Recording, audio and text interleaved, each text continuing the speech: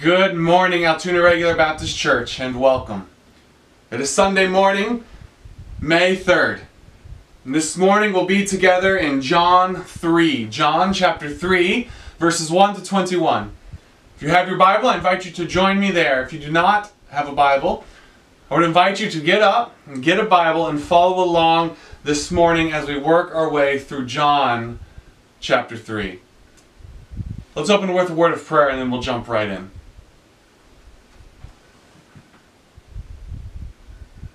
Father, we praise you this morning for who you are. We praise you that you are a God who is in control. Even as we look around us at the chaos, sometimes the hopelessness, as it seems that the situation in which we find ourselves is going to drag on forever. Help us to rest in the fact that our God is in control.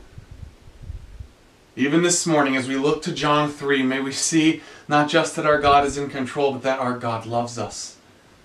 He loves us enough to send His only Son to die on the cross for our sins. Father, may that encourage us this morning. May we respond in overwhelming joy with this God who loves us so. Pray that your Spirit would work this morning through your word for your glory. Give me authority, boldness to proclaim your truth this morning with clarity for your glory. We pray all this in the name of Jesus Christ. Amen. Let's read John chapter 3, verses 1 to 21. There was a man of the Pharisees named Nicodemus, a ruler of the Jews. This man came to Jesus by night and said to him, "Rabbi, we know that you are a teacher come from God, for no one can do these signs that you do unless God is with him." Jesus answered and said to him, "Most assuredly I say to you, unless one is born again, he cannot see the kingdom of God." Nicodemus said to him, "How can a man be born when he is old? Can he enter a second time into his mother's womb and be born?" Jesus answered, "Most assuredly I say to you, unless one is born of water and the Spirit, he cannot enter the kingdom of God. That which is born of flesh is flesh, and that which is born of spirit is spirit. Do not marvel that I said to you, you must be born again. The wind blows where it wishes, and you hear the sound of it, but cannot tell where it comes from or where it goes. So is everyone who is born of the Spirit." Nicodemus answered and said to him, "How can these things be?" Jesus answered and said to him, "Are you a teacher of Israel and do not know these things? Most assuredly I say to you, we speak what we know and testify what we have seen, and you do not receive our witness. If I have told you earthly things and you do not believe, how will you believe if I tell you heavenly things? No one has ascended to heaven, but he who came down from heaven, that is, the Son of Man, who is in heaven. And as Moses lifted up the serpent in the wilderness, even so must the Son of Man be lifted up, that whoever believes in him should not perish, but have eternal life. For God so loved the world that he gave his only begotten Son, that whoever believes in him should not perish, but have everlasting life. For God did not send his Son into the world to condemn the world, but that the world through him might be saved. He who believes in him is not condemned, but he who does not believe is condemned already, because he has not believed in the name of the only begotten Son of God. And this is the condemnation, that the light has come into the world, and men love darkness rather than light, because their deeds were evil. For everyone practicing evil hates the light, and does not come to the light, lest his deeds be exposed. But he who does the truth comes to the light, and his deeds may be clearly seen, that they have been done in God.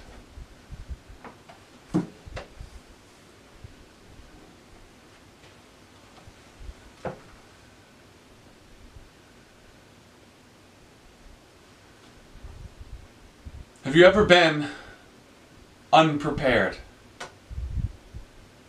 I remember when Krista and I first moved to Iowa a little over 5 years ago. When we got settled, it came time for us to go to the Iowa DOT to get our licenses transferred over from Indiana to Iowa. And I remember as we were preparing, we had picked a day, we'd gotten a babysitter lined up. We were going to drop the twins off at the Matsons, at Krista's parents. We'd lined up babysitters for our kids.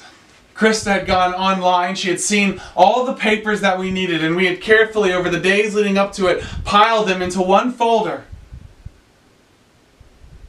And so the day comes, and we take the twins and we drop them off at Krista's parents, and we drive over to the Iowa DOT there in Ankeny.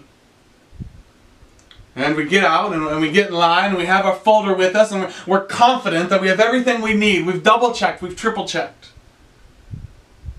We walk inside, and we stood in line for what seems to be an hour. And finally we get up to the counter, and we confidently hand them our packet. We explain what we're there for, and the lady looks through it, and she says, "You're missing some things." We had to go home. We'd stood in line for all this time. We thought we were prepared, but we weren't. As we come to John 3 this morning, we see a man who comes confidently to Jesus, only to find that he falls woefully short. As John 3 begins, we're introduced to this man. There was a man of the Pharisees named Nicodemus. And as we work our way through these verses, we will see as Nicodemus comes to Jesus in a secret meeting, and then as John expounds on this universal truth that Jesus teaches. You must be born again. First thing we see in John 3, verses 1 to 15, is this secret meeting. As I mentioned, it's Nicodemus who has come to Jesus. The first verse of chapter 3 describes Nicodemus as a man of the Pharisees. Pharisees were a religious class. They were very careful to keep the law in their pursuit of obtaining righteousness and gaining God's favor. Paul, the Apostle Paul, was a Pharisee. We see some of his zeal in Philippians 3 as he talks about, I was a Pharisee, I was a good Pharisee. I was circumcised on the right day. I kept the law. In man's eyes, I was blameless. Paul there gives us a picture of the zeal that these Pharisees had for the law of God as they were striving after righteousness. Nicodemus is a Pharisee. Not only is he a Pharisee, but he is a ruler of the Jews. He's a member of the Sanhedrin, the ruling body. The ruling body of Israel at that time under the Roman government. They had allowed the Sanhedrin some power. It was a group of approximately 70 men led by the high priest. And they were powerful. The Roman government had given them authority. So this Nicodemus is a Pharisee. He's a member of the Sanhedrin. Later in chapter 3, Jesus calls him a teacher of Israel. This Nicodemus who has come to Jesus is a powerful man. He's a man with earthly authority. Verse 2, this man, this Nicodemus, came to Jesus by night. Many have wondered why he came by night. Why didn't he come during the day? Some have thought perhaps he came at night because of his position, because he was a member of the Sanhedrin, he was a Pharisee, perhaps he was a bit embarrassed about what they would think, and so he came at night to conceal his approach to Jesus. Well, that likely plays into it a little bit. Don Carson, in his commentary, notes that night in John often refers to not just darkness in the sky, not just the end of the day, but darkness in the heart, to sin. That's what John is hinting at here. It's clever. Because here in the first few phrases of chapter 3, he's already hinting that this powerful man, this Jewish leader, this religious guy who is coming to Jesus, John's already revealing to us that already he's lost. He's in darkness. So Nicodemus comes to Jesus by night and said to him, Rabbi, we know that you are a teacher come from God, for no one can do these signs that you do unless God is with him. The phrase rabbi means teacher. It's not the first time in John that we've seen the phrase rabbi, the name rabbi. In fact, in chapter 1, it's Andrew and the other disciple, likely John, who comes to Jesus and first says, Rabbi. John goes on to define that term, rabbi, which means teacher. It's a sign of respect. But it's one thing for some fishermen in Galilee to call Jesus rabbi. It is something entirely different for Nicodemus, a ruler of the Jews, a Pharisee, a teacher of Israel, to come and to call him rabbi. It's a sign of immense respect. It shows us that right from the beginning, as Nicodemus is approaching Jesus, he's not doing it in a hostile manner. He's not looking to trap him, to trick him, to arrest him. He's interested. Rabbi, we know that you are a teacher come from God. For no one can do these signs that you do unless God is with him. Nicodemus here is trying to show honor to Jesus. But he falls woefully short in his estimation of who Jesus is. Surely you are a teacher come from God. He was right that Jesus has come from God. But as we'll see as John 3 goes on, he's not merely a teacher. In fact, he's also right in the second part of the verse here where he says, for no one can do these signs that you do unless God is with him. Nicodemus here is right to recognize that the signs that Jesus is doing testifies to his identity. But he makes the wrong connection. These signs do testify to Jesus' identity, but he is wrong about that identity.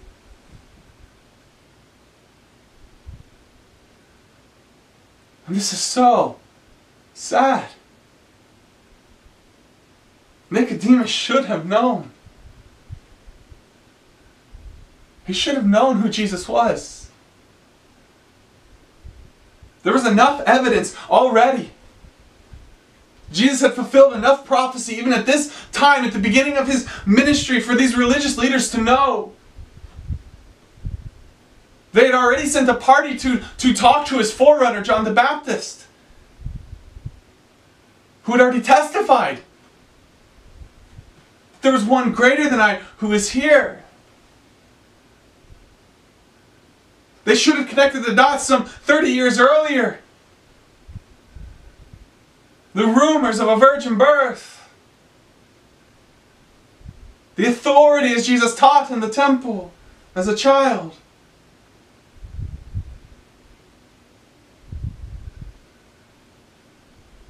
You see, they should have been looking for the Messiah. They should have been longing for him. Just like we today look for the imminent coming of Christ. We should be at any moment living in light of his coming. It should be in the forefront of our thinking. So they should have been looking for him. They should have been looking for their Messiah. And Jesus at this point in his ministry has given enough sign. He's had the promised forerunner. He's fulfilled prophecy already. There's enough sign that they should have a clue to who he is. But apparently they're clueless. Just assume he's some other teacher, a powerful teacher, but just a teacher. Nicodemus here falls woefully short in his estimation of Jesus. Verses 3 to 9, Jesus answers Nicodemus, and this conversation develops. It goes forward. Jesus answered and said to him, "Most assuredly, I say to you, unless one is born again, he cannot see the kingdom of heaven." That seems like an odd answer. In fact, Nicodemus here hasn't even asked a question. And what Jesus says next seems to come out of left field. It doesn't seem to have anything to do with what Nicodemus is saying or implying.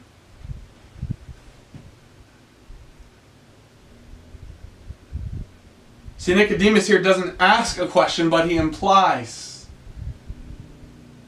Nicodemus comes and boldly tells Jesus what he knows.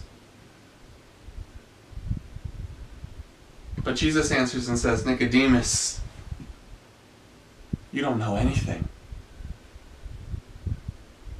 Most assuredly, or truly, truly, I say to you, unless one is born again, he cannot see the kingdom of God." Unless one is born again. We've seen that phrase referred to already in John in chapter 1, verses 12 to 13. As many as received him, Jesus, the Son, the Word made flesh, as many as received him, to them gave he right to become what? Children of God.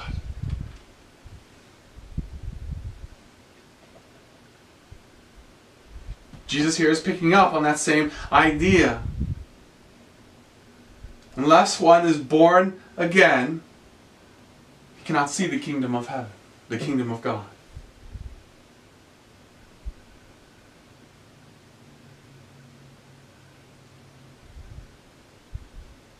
This would have been baffling to Nicodemus. What Jesus says here goes against everything that Nicodemus believes, everything that Nicodemus has lived for. You see, he would have understood the phrase, the kingdom of God. He would have understood that Jesus was referring to, as he would have understood at that time, the Messianic kingdom. That was his hope, to be part of the kingdom of God. That is why Nicodemus strained every single day to keep the law, to tithe the right amount, to take the right amount of steps on the Sabbath, to wear the right things, to eat the right things, to say the right things.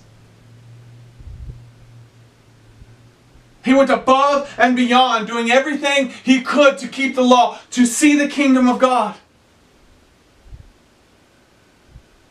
Whether he lived to see Messiah come and bring the kingdom, or whether he was resurrected into it. That was his longing. That's what he was straining for. And here Jesus says, unless one is born again.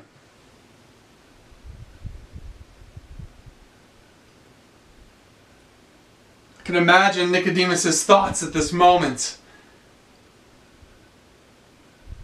What do you mean? I am a Jew. I'm good. I'm born into the promise.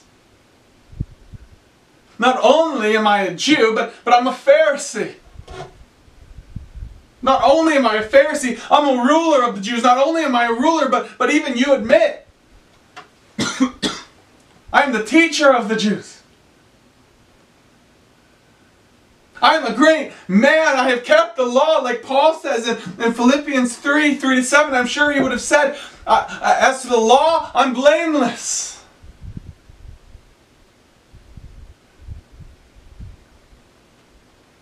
Surely I will see the kingdom of God. And if not me, then who? What hope is there?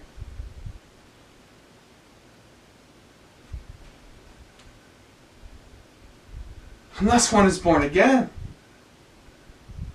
So Nicodemus said to him, how can a man be born when he is old? Can he enter a second time into his mother's womb and be born? Nicodemus is a smart man. He is a teacher. He's aware of what Jesus is doing here. He's aware of using an analogy to talk about something that is deeper, a spiritual truth. I don't think that Nicodemus truly thinks here that Jesus is saying you must be born again by a woman, by natural birth. But Nicodemus is picking up on the language that Jesus is using, and he's going forward with it. How can this be? What can I do? Verse 5, Jesus answered, most assuredly, I say to you, unless one is born of water and the Spirit, he cannot enter the kingdom of God. Verse 5 is a restatement of verse 3. They both start the same way. Jesus answered. They both start, most assuredly, they both end the same way. He cannot see the kingdom of God. He cannot enter the kingdom of God. It's the same idea. The difference comes in this phrase, unless one is born again, in verse 3. In verse 5, he adds something. Unless one is born of water and the Spirit. See, what Jesus is doing here, when he takes born again and he uses the phrase of water and the Spirit, he's not adding steps to born again. He's clarifying born again in a way that Nicodemus will understand, that he should understand.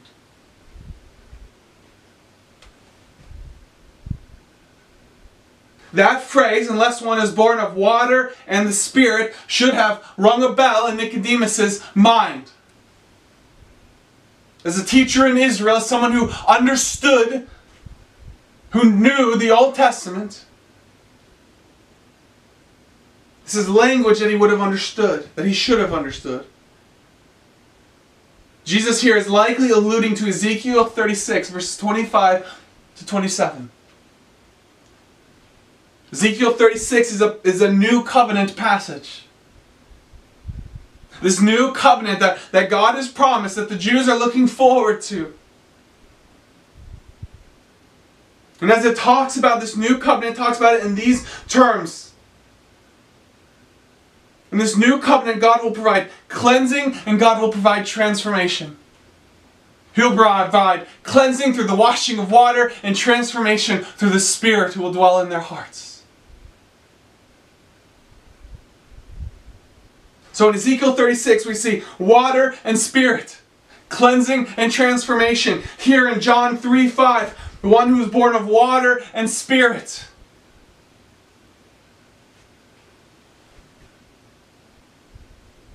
Nicodemus should have picked up on this. He should have got this. He should have seen what Jesus was referring to. What Jesus is saying here is, Nicodemus, you must be cleansed and you must be transformed. But you're not cleansed and you're not transformed by reforming yourself. It's not about keeping the law. It's not about what you can do. It's what God will do. He promised it in the new covenant. Believe Him. It is God who will cleanse you. It is God who will transform you. You cannot do this yourself.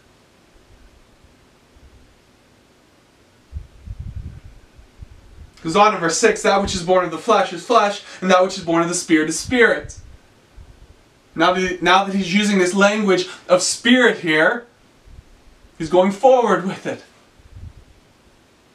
He's dealing a little bit here with Nicodemus' thinking that he could earn righteousness, that he could earn God's favor. What Jesus is saying here is, don't you see, Nicodemus, that which is born of the flesh is flesh, and that which is born of the Spirit is spirit. You cannot work your way to spiritual life by doing fleshly works, by doing works in your body, by keeping the law. That never leads to spiritual salvation. It must be a work of God who is spirit, not of man. It's not by your righteousness, Nicodemus. Your flesh cannot get there. You must be transformed, and it must be God's doing. Do not marvel that I said to you, you must be born again. Do not marvel that I said you must be changed, you must be transformed. Do not marvel that this is not something that you can do, but something that God will do. Jesus gives a picture here in verses 8. The wind blows where it wishes. You hear the sound of it, but cannot tell where it comes from, where it goes. So is everyone who is born of the Spirit. Like the wind. You can't make it blow. You don't know where it comes from. It blows and you see evidence of it. So is those who are born of the Spirit. It's not an outward work that you can see, but an inward change. Those who are born of the Spirit are different people. God has done a work in them. It is God who has changed them, who has transformed them. Jesus in these verses is talking in language that Nicodemus should have known. Nicodemus should have known this, but look at verse 9. Nicodemus again answered and said to him, "How can these things be? How can this be?" Again, Jesus answers. Verse 10, "Are you the teacher of Israel? Do not know these things?"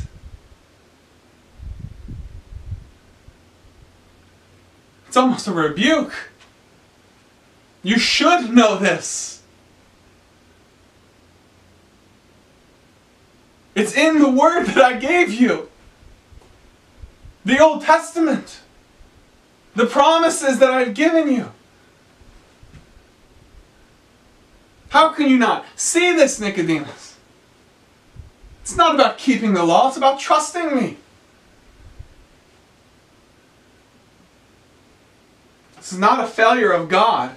Nicodemus could not say, "You didn't tell us this." It's not a failure of God, for it's in His Word. His revelation is clear. It's a failure of man.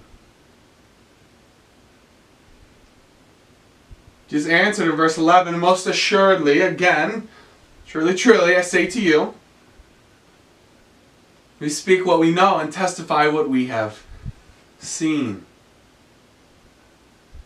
Verse 11 and the following verses here, Jesus is telling Nicodemus that he's saying, "I'm speaking with authority.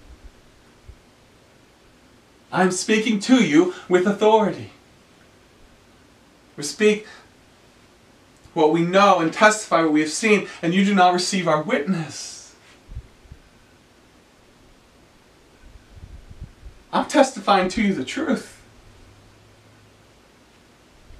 What I have seen, what I know. I'm giving you evidence from the Old Testament, and yet you won't receive our witness.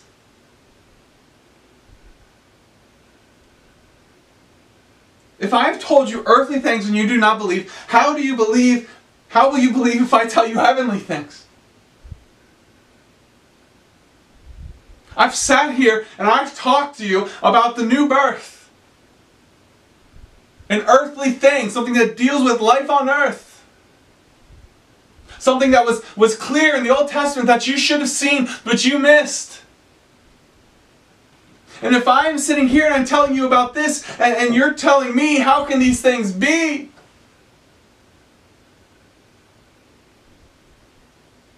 How will you believe if I tell you heavenly things? I could tell you the mysteries of God. I could describe the throne room of heaven. I could tell you glorious things.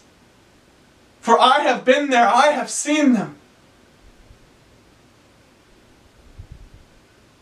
But you won't even accept my testimony on the new birth. Verse 13, no one has ascended to heaven but he who came down from heaven, that is the Son of Man who is in heaven.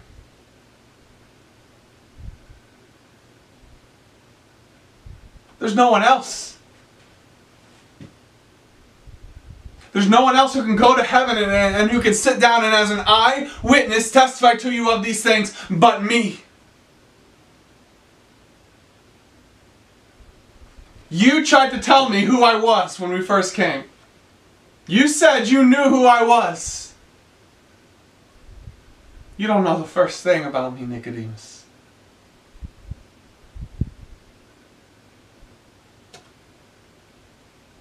I am unique. I am not simply a teacher. I am the Son of God. I am the Word made flesh. I am the one who came down from heaven. Verse 14, Jesus refers to Numbers 21, verses 4 to 9. It's a story you likely remember from the Old Testament. The Israelites, they complain. They complain about everything that God has given them, how He's led them, even the food that He provides for them.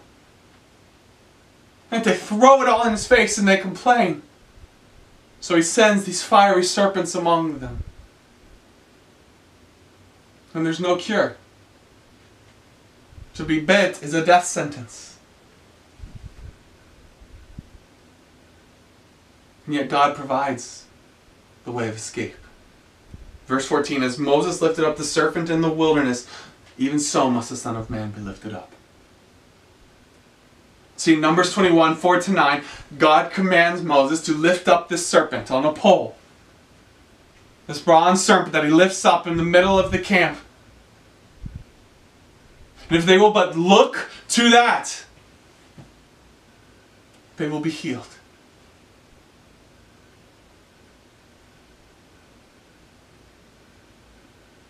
Even as that serpent was lifted up for salvation, so must the Son of Man be lifted up.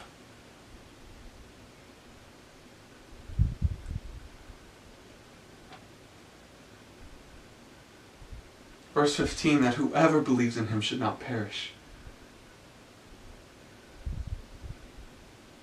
but have eternal life.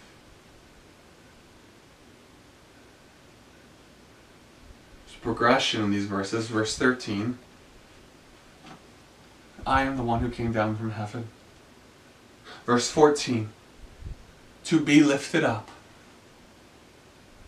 Verse 15, that you might be born again. Believe in me, Nicodemus. Look to me. Not to your law keeping. Not to your birth. Not to your position.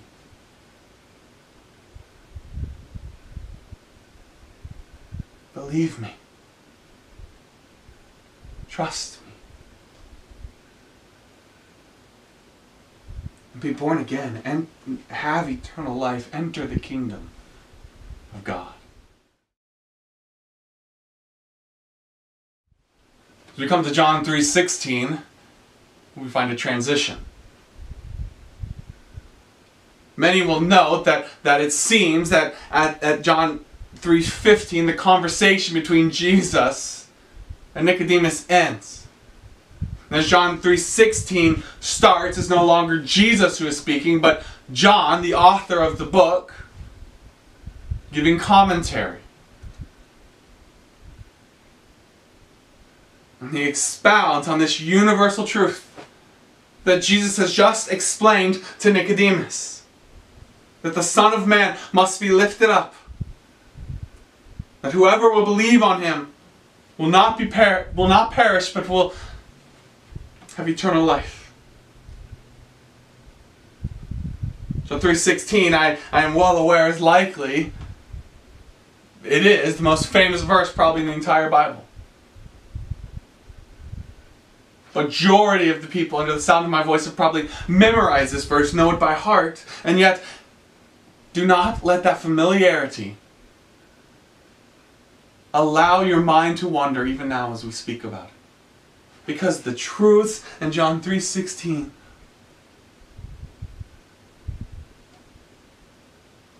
cannot be comprehended fully. We cannot even scratch the surface. It is worthy of your attention.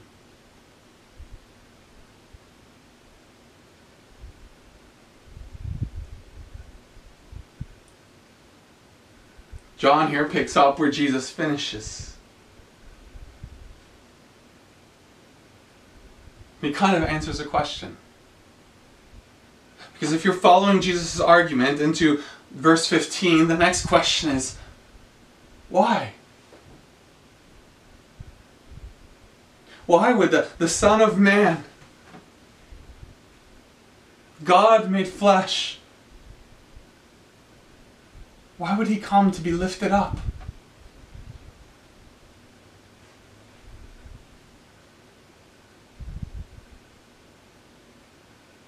Because God so loved the world. It's because God so loved the world that he gave his only begotten Son. Notice that the last phrase of verse 15 is the exact, 16 is the exact same as verse 15. That whoever believes in him should not perish, but have eternal life. For God so loved the world.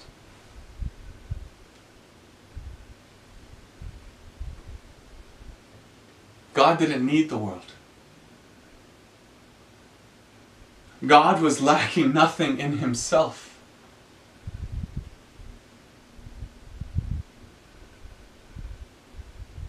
And yet he loved the world. And because God loved the world, he sent his Son. His only begotten Son. His unique Son. The Son who in eternity past has existed with him in perfect love. And yet he sent him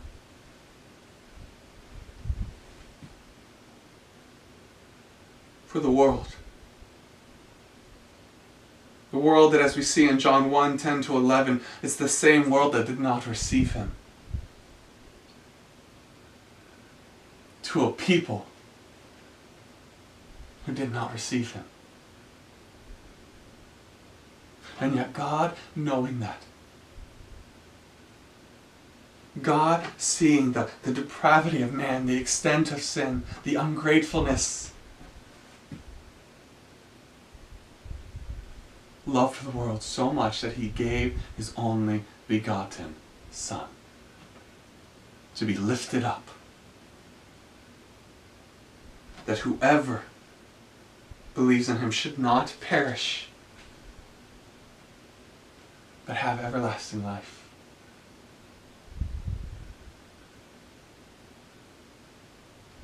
Verse 17 goes on. God did not send his Son into the world to condemn the world,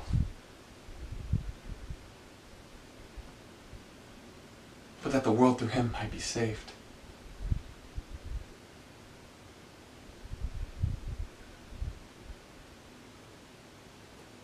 It's the third time in verses 15, 16, and 17 that God has expressed his desire to save the world.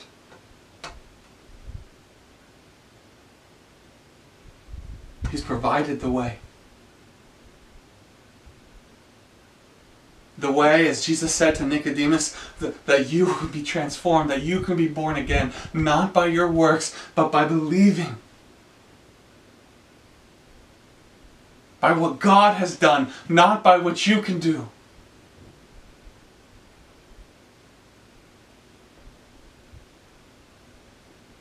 Verse 18 to 21 gives us the reason why God did this. Not the reason as in His motivation, as we saw in John 3:16, the fact that He loved us, but the reason why it was necessary.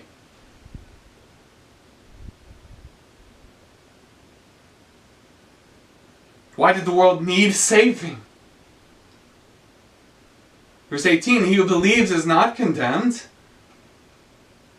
Romans 8:1, there's there no condemnation for those who are in Christ Jesus, for those who have placed their faith in Him, for those who have believed. But he who does not believe is condemned already, because he has not believed in the name of the only begotten Son of God. And this is the condemnation, that the light has come into the world, and men loved darkness rather than light, because their deeds were evil. For everyone practicing evil hates the light and does not come to the light, lest his deeds should be exposed.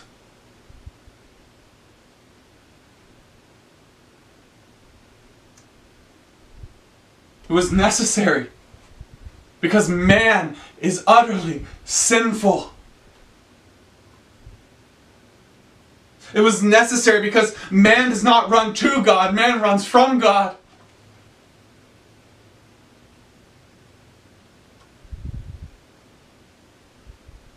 Because even as the light shines into the darkness does not comprehend it. As John 1 says, men loved darkness rather than light because their deeds were evil. Romans 3:23, for all have sinned. And that sin separates us from a holy God. And yet that holy God, instead of sending His Son to condemn us, sent His Son to save us.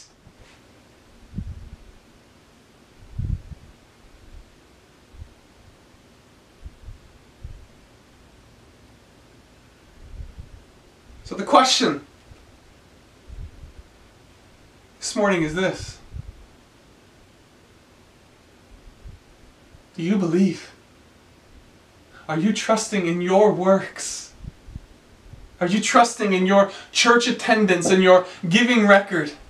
The fact that you've given tithe every Sunday for the last however many years?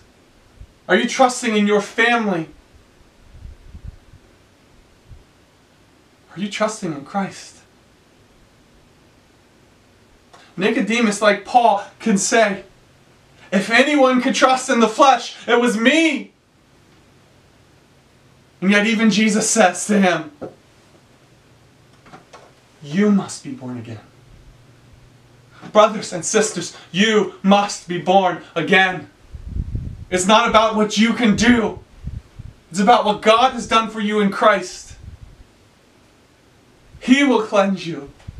He will transform you. Trust in Him.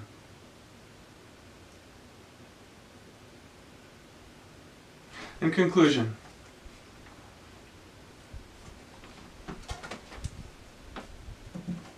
it was an inconvenience for Krista and I on that day over 5 years ago. It was an inconvenience to not be prepared.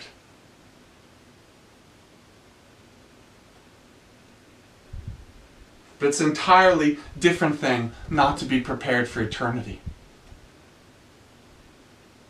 It's not merely an inconvenience.